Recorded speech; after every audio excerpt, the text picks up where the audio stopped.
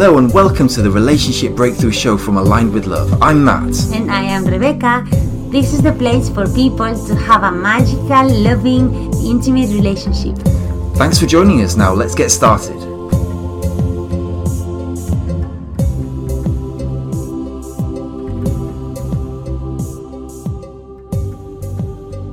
Hot, sexy life, romance after years of passing shifts in the night. Dating, knowing you are the hottest commodity on the market. Wearing clothes you thought you had to leave behind in your 20s. And knowing exactly how to get your needs met so you never pour from an empty cup again. Welcome, Amanda Hanson. It's a pleasure to have you here today with us in the Relationship Breakthrough Show. Thank you so much, Rebecca, for having me. I am so excited to talk all the things that you just mentioned, all things midlife, relationships, love, everything. It's just wonderful to be here. Thank you. What would you say, Amanda, that to a woman whose partner doesn't help in the house, not with their children, and both have a full-time job? That is such a great question, Rebecca. I think that when we decided that the world decided that women could also be in the space of working outside of the home, because that's still a fairly novel idea. So when we decided that women could start working out of the home, the piece that we forgot to incorporate was when she came back home, how do we make sure that she doesn't then have two full-time jobs? Because the piece that I feel like has not changed was the woman goes out of the home to work. But often in those relationships that you're asking the question about, those partners are not then working inside the home. So as she stepped outside to work, he needs to also learn how to step inside the home to work. So the balance has to shift. It is, I believe, for a healthy relationship, a non-negotiable that we cannot continue to overexhaust women to the point of burnout, that they then have two full-time jobs. So I think it's coming back to the drawing board and saying, just asking for what you need and saying, I cannot do all of this by myself, nor do I want to, nor do I desire to. It means everything to me as a partner that we do this together. So let's look at ways that we can both feel that we're really contributing both outside of the home and equally in this home. That sounds really great. It sounds like having proper boundaries, knowing what you want, knowing how to ask for it.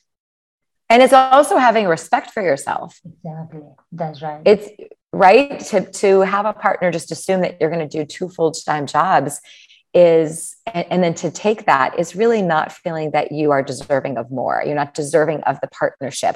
That's not a partnership. You're at that point, you're really a slave.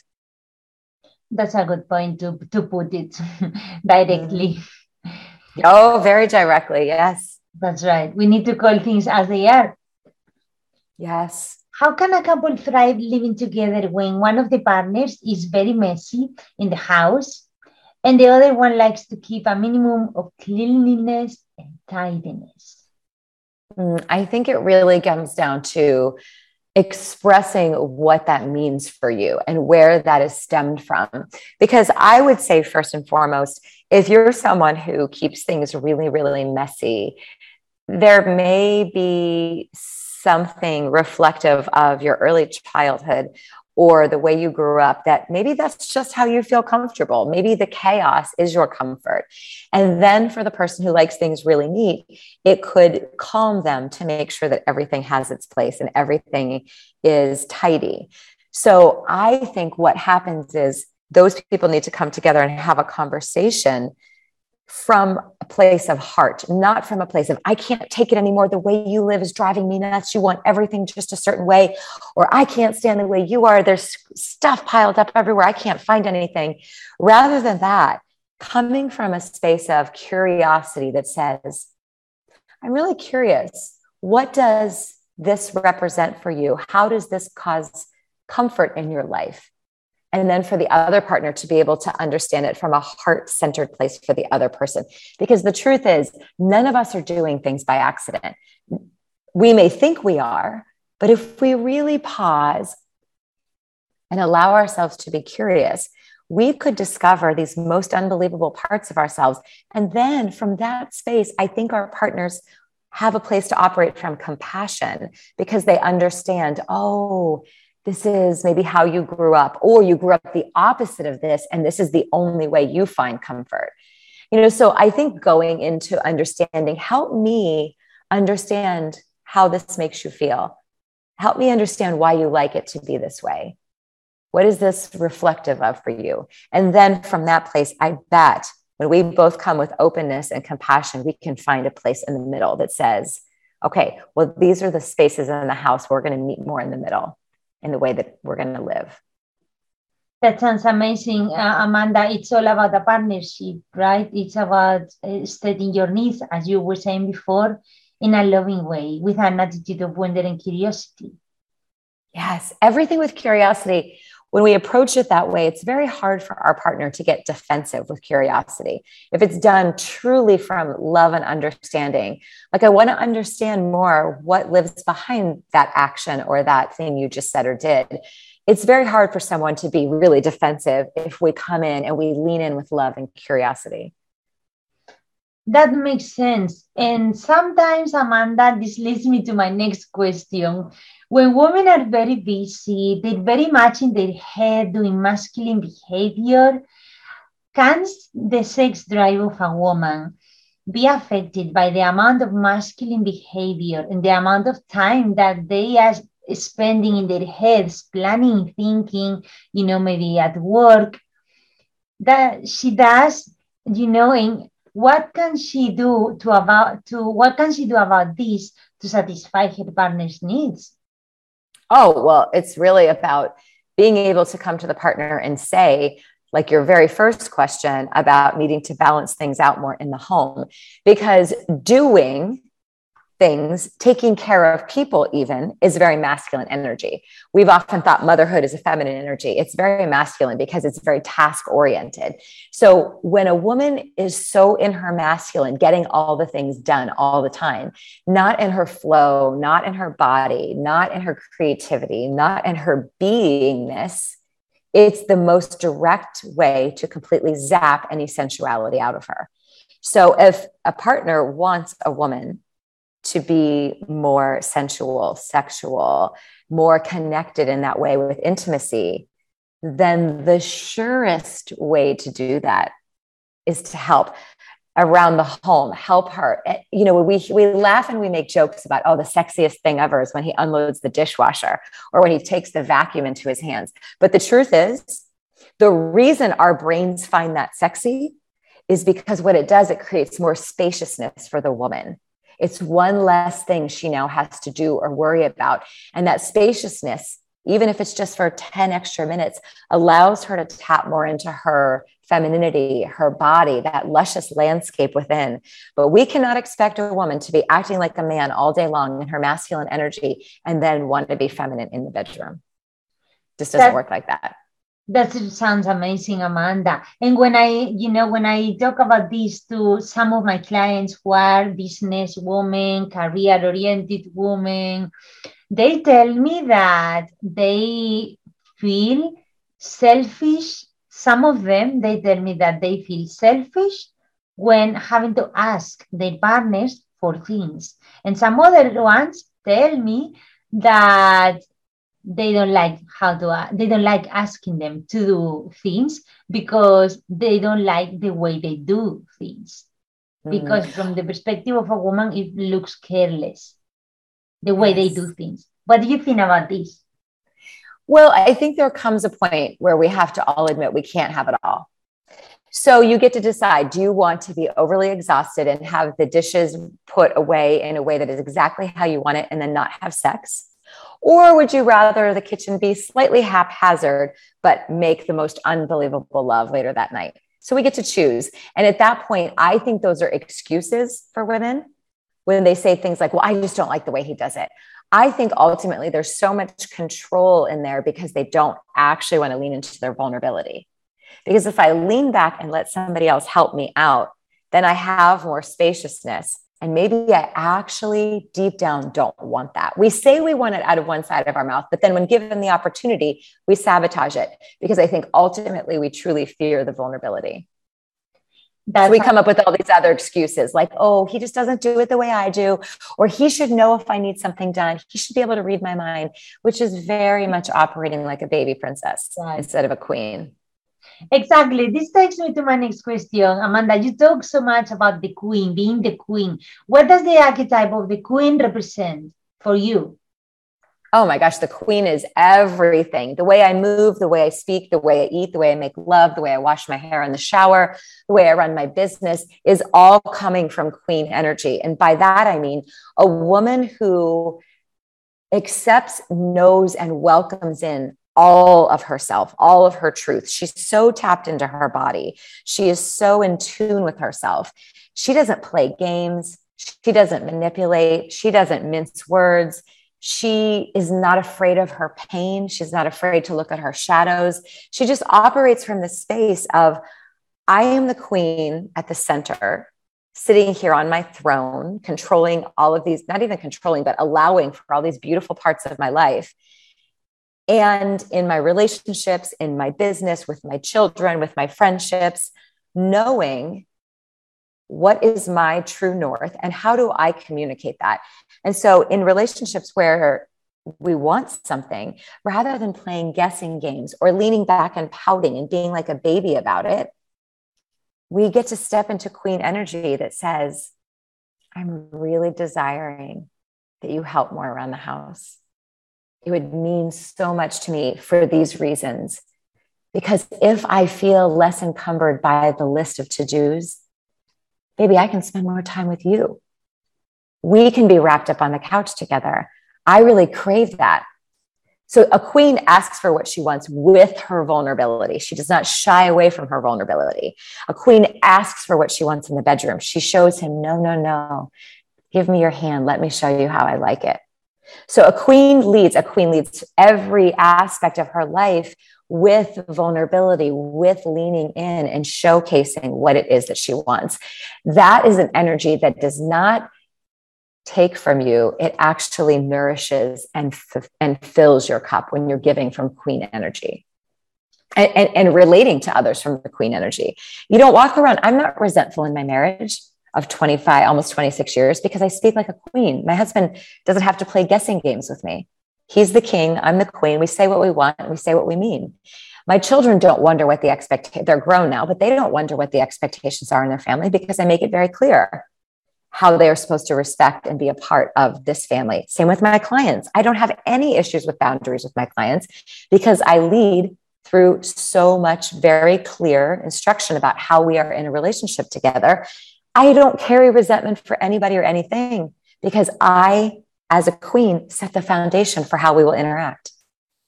I love what you're saying, Amanda. I really love it.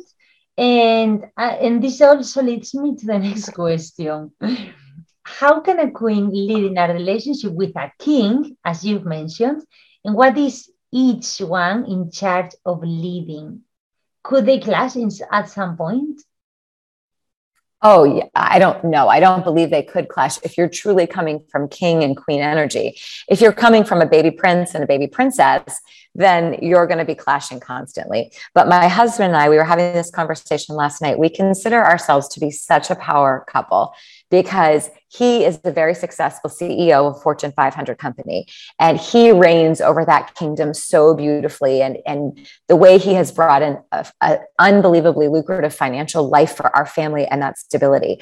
I have reigned over the family and these feminine energetics of my business in a way that is so incredibly queenly and powerful, but not in ways that I don't try to come into his space, and nor does he try to come into mine. We have so much respect for the way each of us is operating in our own individual lanes. And so I don't feel the need to get into his territory or his lane and try to run things because I have so much agency and autonomy over my own lane, my own business, my own life. And then when it comes to family matters, we have such deep respect for one another and each other's feelings and opinions that we co-create and collaborate on every decision about our grown children, whether it's college or finances or emotional well-being.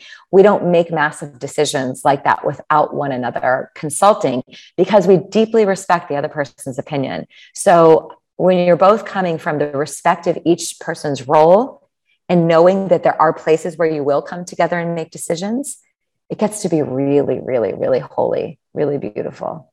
Holy is the word that comes to my mind, Amanda, as I hear you speaking, because I'm just thinking that some men, and also certainly women, don't like to be told what to do, how to do it. They don't even like to get feedback.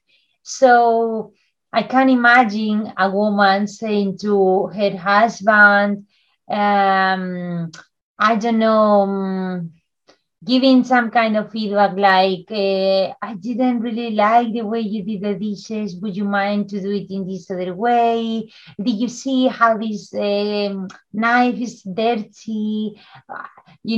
How can a woman give feedback to her partner?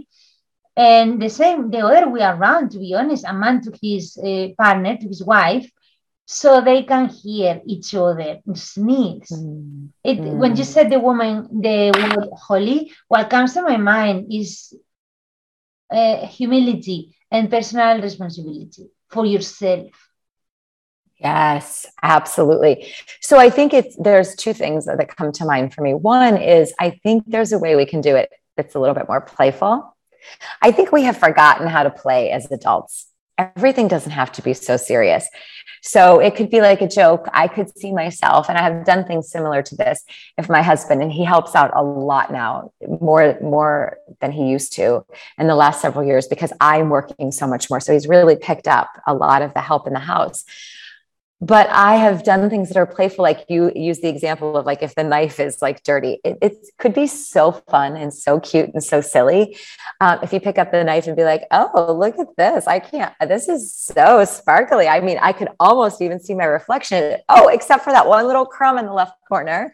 Or you could be like playful and like go up to him and be like, babe, look at you. I mean, instead of like 6 remnants of dinner on this knife, there's only 1 now. And have fun and play with it. Because I think when we get into that playful, silly energy, we take the heaviness away from the moment. But even more importantly than that, I would say it is very hard for partners, but especially for men, to feel attracted to and interested in having a mother as the wife.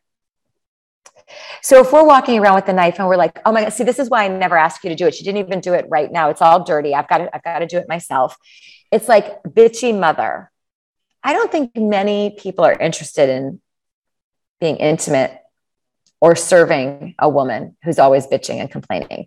It's that nagging energy. So there are so many other ways. And I think a better way to say it would be something like, if they're helping out, I so appreciate when you pick up the dishes and you help out like that. It really means so much to me. I really feel so like loved and respected and cared for when you do that. I'm going to go draw myself a warm bath and relax for a little bit. I'll see you in the bedroom later.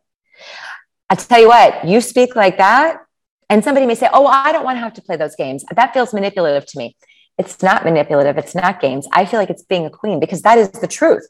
That when he picks up like that, it allows you to feel loved and cared for and appreciated, and then allows you to maybe go and take a bath and luxuriate and create what we were talking about earlier, that spaciousness to be embodied, to then welcome in intimacy and lack of resentment. So I think there's so many beautiful ways that can be handled. That's right.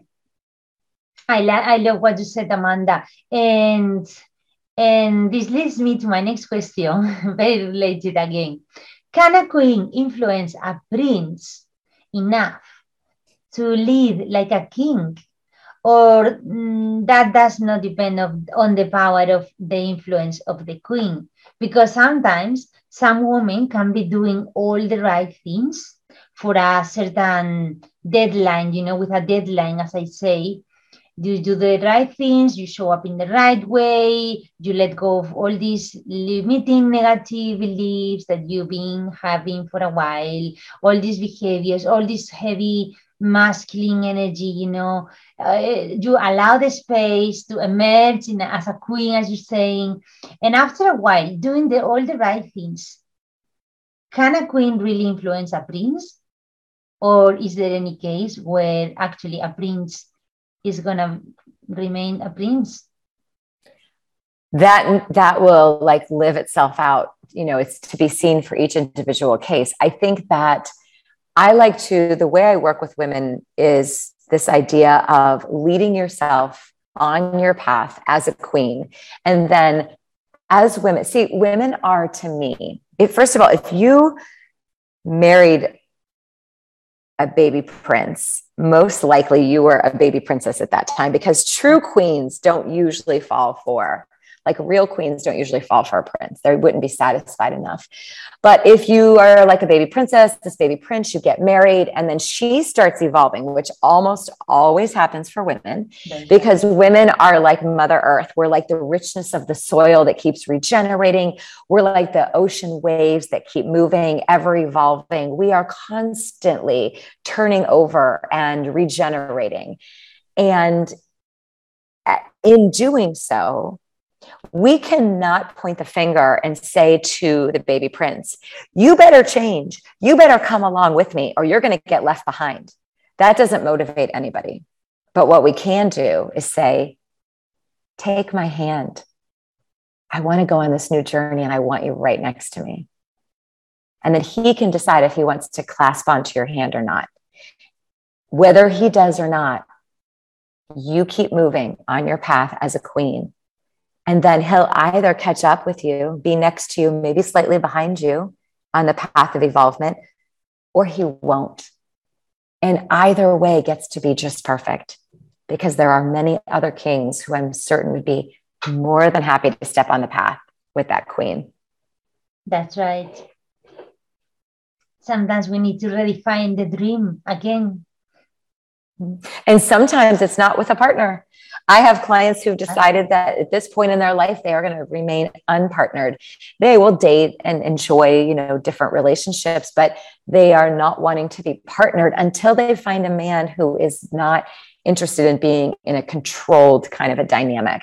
Because when women taste that ability to live fully from their own place of agency, they're not willing to welcome in a baby prince again. It must be a king and only a king.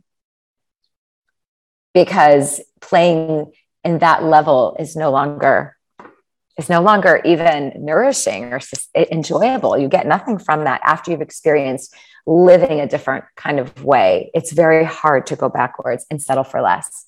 Most women just prefer to be alone than settle for less. That's right. And talking about just keep walking your path alone. How can a couple break up from a place of love, Amanda? Is that possible? Oh, yes. One of my clients is actually going through this as we speak. It is absolutely beautiful.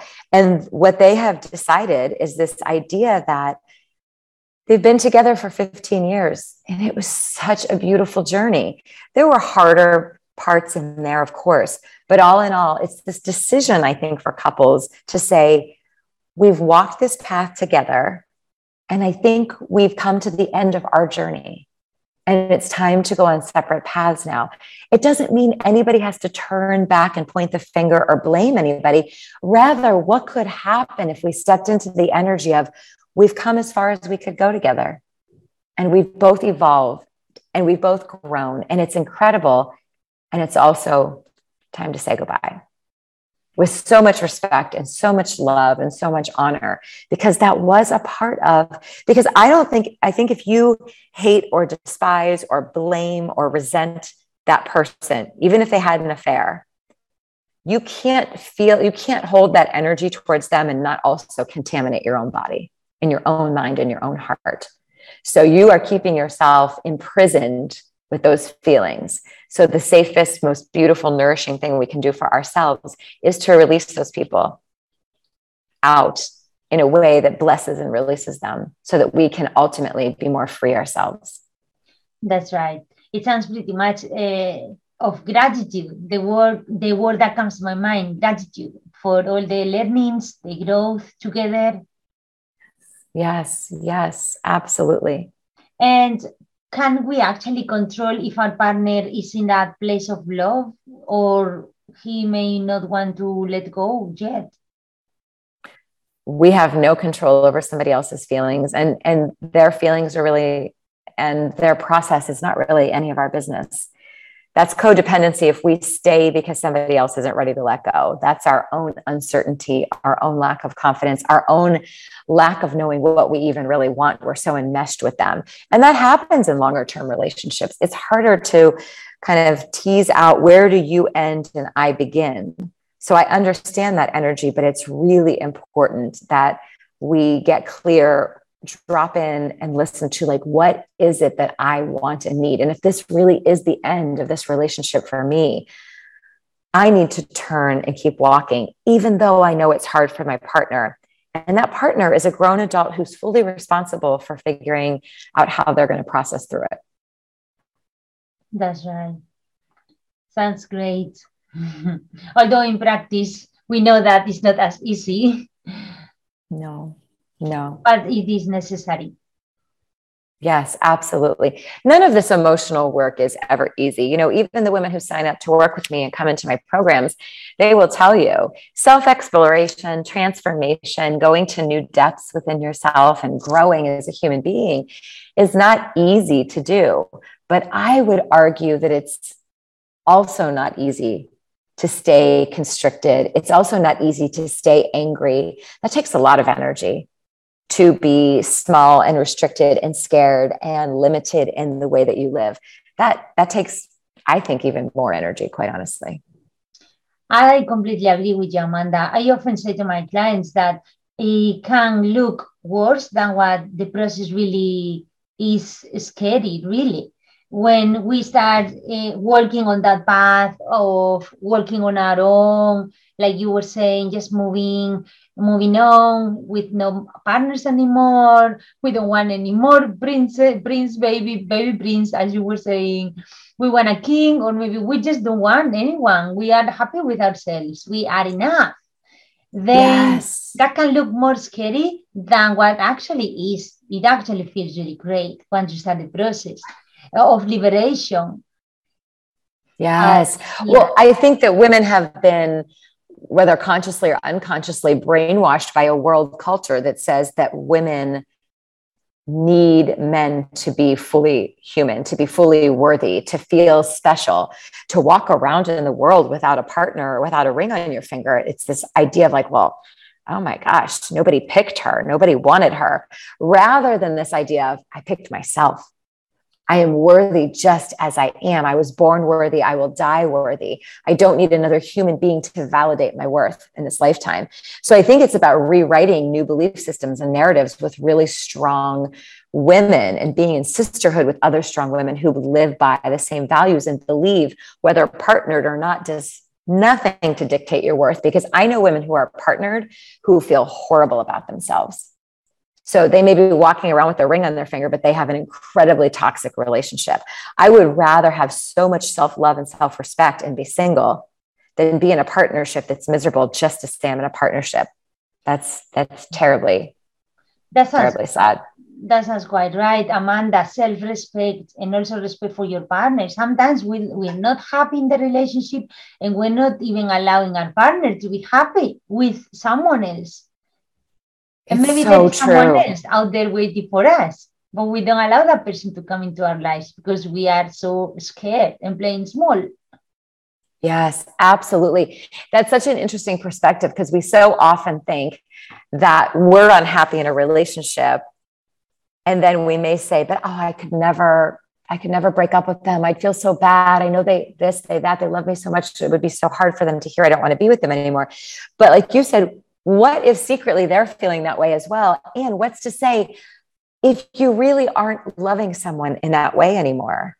It is so unfair to keep them, to hold on to them. you can't even give them the experience of knowing unbelievable love and acceptance. It's like, I also believe if we really care about somebody, it is, but we know it's the end of our time with them, it's part of our moral obligation to release them from that contract so that they can be in their life and really experience what it feels like to be so seen and so loved and so accepted and celebrated. That's right. I sometimes come across with clients who they're married with their partners. They have, let's say, 2, 3 children. They don't have a job because they've been working full time as a mother, and their relationship is not working. And when we work with them, they come to the point where actually they're ready to go. They're ready to go, but they're scared of facing the world, looking for a job, having 2, 3 children, and of course the time, the dedication that you need to work for your children and all these things. And it's that process that scares them so much. And then once they work on that path, they realize that, as you were saying, it really feels amazing. Yeah, it really does. I think that the fear in our head is greater than the reality. And I think we spend so much time paralyzed in our lives because we are walking through one worst case scenario after another. When in fact, if we'd just taken some action and started walking in a new direction, we could have been creating this next chapter of a beautiful life. That's right. Amanda, I got another question for you. And It's very, very related to what you do. Can women of middle age have the same sex drive of young women? What changes? I think women in middle age have a better sex drive than women who are younger. I think it is because, at least in my world, definitely for myself, and why I do this work as well, but for all the women I work with, I have never felt so confident, so in my body, so like a queen, so sexy, so powerful. It is that energy that drives my constant desire, my constant level of turn on.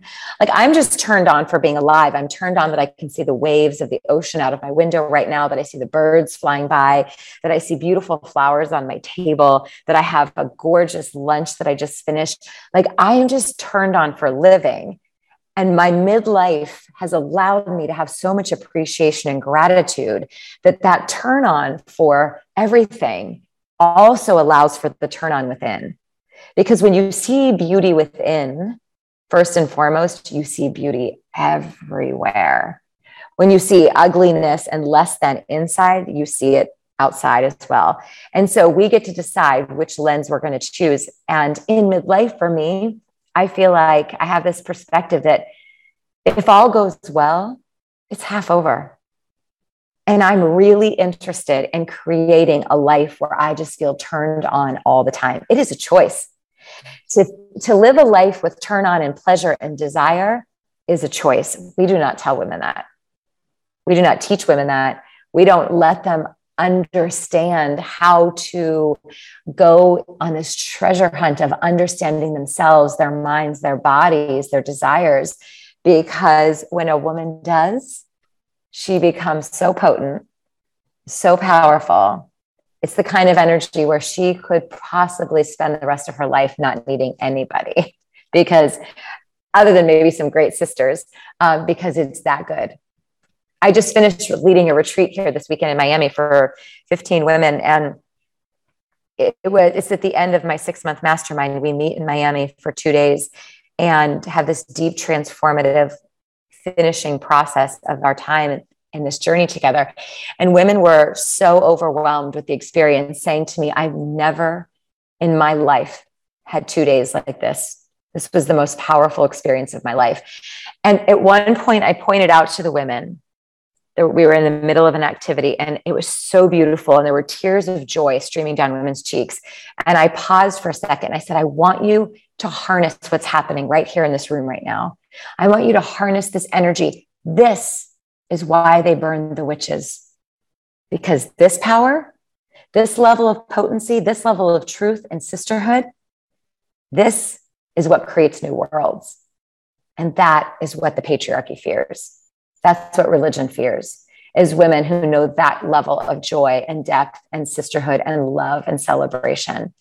That is feared because it is incredibly powerful.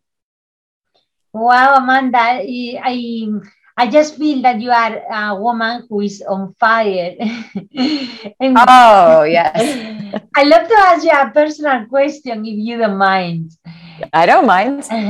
You know, I normally see some people, when I observe people in the street, I'm working with Matt, my partner, you know, as you know, we work together. And I often tell Matt, look at people. I look at people's faces and they are like faded, sad, depressed, low energy, Amanda. And you know, I'm Spanish. I don't know if it's because of that or what it is, but I'm very passionate always. And when I'm looking at your Instagram and I'm looking at your videos, your pictures, and I'm talking to you here now, I see a woman who's very passionate, on fire, full of energy, full of love, and particularly full of wisdom. I'm curious to know, what are your rituals? Do you have any rituals? Do you tend to practice, let's say, gratitude or any detox drink in the morning? Do you do your workouts? What can you share with us? Because I believe that the mindset is the foundation of everything. But I also believe that what we eat and what we drink, it's paramount, because I see people eating and drinking really, really bad, to be polite. And that's definitely going to determine how they make themselves feel. So what could you share with us? Oh, Rebecca, that is such a great question. There's so many avenues, but I'll sum it up with saying just these couple of highlights. One is, obviously we've all heard this analogy, but similarly to our cars, we wouldn't take mud and like fill our gas tank with mud and then expect it to go. We wouldn't fill it with water or Coca-Cola and expect it to run. And yet we somehow think we've evolved past the point of needing to put beautiful things inside of our body to get a beautiful result. So beautiful function comes with beautiful form. And so we need to put the right things in to get energetics out, beautiful energetics out. So that's like a base level for me. That's a non-negotiable. As far as like rituals, I don't have rituals per se with food. I just eat very clean, plant-based, occasional fish or chicken, and organic, lots of fruits and vegetables, more water than I could even count with lemon or lime. So that's a food thing, but I wouldn't say I have like a ritual around food. My lifestyle is very, very healthy. The ritual I do have, there's two of them, and they're very, very simple. It takes in total about 4 minutes every morning. The first one is I wake up every morning, and rather than reach for my phone or turn my phone on, I walk straight to the mirror. I grab my toothbrush and my toothpaste. I put the toothpaste on. I set the toothbrush down, and I look at myself in the mirror with eye contact. I take a deep breath and I say, "Good morning, Queen. I love you. You're a goddamn miracle." And I really let every word wash over me in my cells. That feeling of like another morning, a queen. I love myself and I'm a miracle. I'm here. I'm alive for another day. That is a miracle. When you let those words sink in, it dictates the way I move through my day. So that's one. And then I brush my teeth. Then I drink my coffee, my 1 cup of coffee. And then as I walk towards my closet and think about the day I have ahead of me, I grab my phone, I grab my playlist, and I turn on a song dependent on like what kind of energy I'm in. So sometimes it's really spicy and sexy. Sometimes it's deeply slow and sensual. Sometimes it's happy and joyful and dancing. Sometimes I'm carrying a lot of grief, especially now with like the war going on between Russia and Ukraine. If I'm having a morning where I'm feeling more grief in my heart and I want to move some of the grief, I honor my body. I listen to like, what do you need this morning, Amanda? And then in reference to how I'm feeling, I go to my playlist. I have many different kinds of playlists. I pick a song and I dance in front of the mirror. And I honor myself and my body, my movement, my 3 minutes, because the average song is about 3 minutes. So between the affirmations in the mirror to ground myself in the day, and then that dancing, those are the only guarantees that I do. The rest of the day is with clients, healthy meals, lots of water, time outside, down at the beach, if I have enough time between sessions. But for me, it's really an deeply inside job, and it's very embodied. I don't go get facials or manicures or pedicures, not because I'm against them. But one, if I have free time, I'd rather go meet a girlfriend for a cup of tea. I'd rather go for a walk on the beach. I'd rather be with my husband in conversation. So I don't do the things that the world has told me are self-care, because that's just another way to get women to spend more money. I do the things that start within my body that are free. Telling myself how much I love myself, dancing. I love it, Amanda. Thank you. How could our listeners know more about what you do, connect with you? How can they find you? Yeah, so my brand is called Revolutionizing Midlife, because I am not going to sit back and accept this idea of midlife crisis. I'm a woman who's 49 years old. I've never been more on fire for being alive. The last 10 years have been the best 10 years. And all of the women I work with, that is the idea, the attitude, the energy that we are moving with. So they can find me at amandahanson.com. All my offerings, my programs, my podcast, everything is there. Or they can go to Instagram and look me up at Revolutionizing Midlife, and same with Facebook. Amazing. Perfect. Thank you. I'm 10 years younger than you, Amanda. When I am like you, I want to be definitely like you. I want to feel like you, and I want to look like you. Oh, well, you get to be your own version of that, right? And so it's so incredible. It's so powerful. Thank you so much, Amanda, for today, for our conversation, our amazing, exciting interview. I'm really excited to share this with our listeners. And would you like to say anything else? I would like to say that we get to decide what this journey gets to look like in our own lives. We get to decide that we want something different. And then once we decide, it doesn't have to stay in our minds. It doesn't have to stay a fantasy. If you want a better relationship, if you want a better connection to your body, if you want more self-love, if you want to get paid more in your job, all of these things, all you have to do after you decide is be willing every day to make decisions based on what you're desiring more of. So if you are desiring a better relationship, every time you make a decision throughout your day, just ask yourself, is that decision in alignment with getting me a better relationship, or is that decision further away from getting me that better relationship? So it's the willingness every day to keep coming back and saying, are these decisions that I'm making in my life putting me on the path to really getting the thing I want, or is it taking me further away? So decide and then be willing. Decide and be willing. And we have to do that a million times a day. Just keep redeciding and stepping back into willingness to create the life you want. That's like an amazing advice, Amanda, because how often can people focus on what they don't want and move in the opposite direction of the direction where they want to be moving instead? Well, it's energy, the universe, whatever you're focusing on is what the universe expands. Exactly. So if you see scarcity, all you're going to find is scarcity.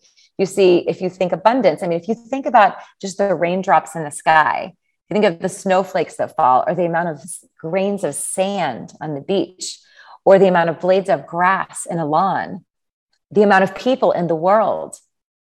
There's so much abundance. So we get to choose, we get to decide, am I going to see the world as abundant, or am I going to see it as scarcity and lack? I just had brunch yesterday morning with a woman who was born and raised in Haiti, in one of the most impoverished families and situations I've ever heard of in my life. From the time she was a young girl, she chose to see beauty and abundance. What she then has gone on, she's 75 years old now, to create in her life is almost unheard of, because she decided every single day she would see opportunity and abundance. When she got invited to something that was bigger than anything she'd ever been exposed to before, rather than say, wow, this must be so nice for these people, she would say, I'm going to have this too. Every decision I make is going to be a decision to get me closer to this. And she built an empire. And she's a phenomenal human now because she decided to see abundance everywhere she went. So it is a choice. It is a choice. I love what you said, Amanda, because I also think that it's actually our responsibility to focus on all the abundance that we have around us, as you are saying, because everyone can have a bad day, everyone can have challenges. Challenges are part of life. We can't avoid that. But we can choose what we choose to focus on. And it's almost our responsibility, really, I think, to appreciate what we have, because some other people have even less or have actually a very challenging situation or life.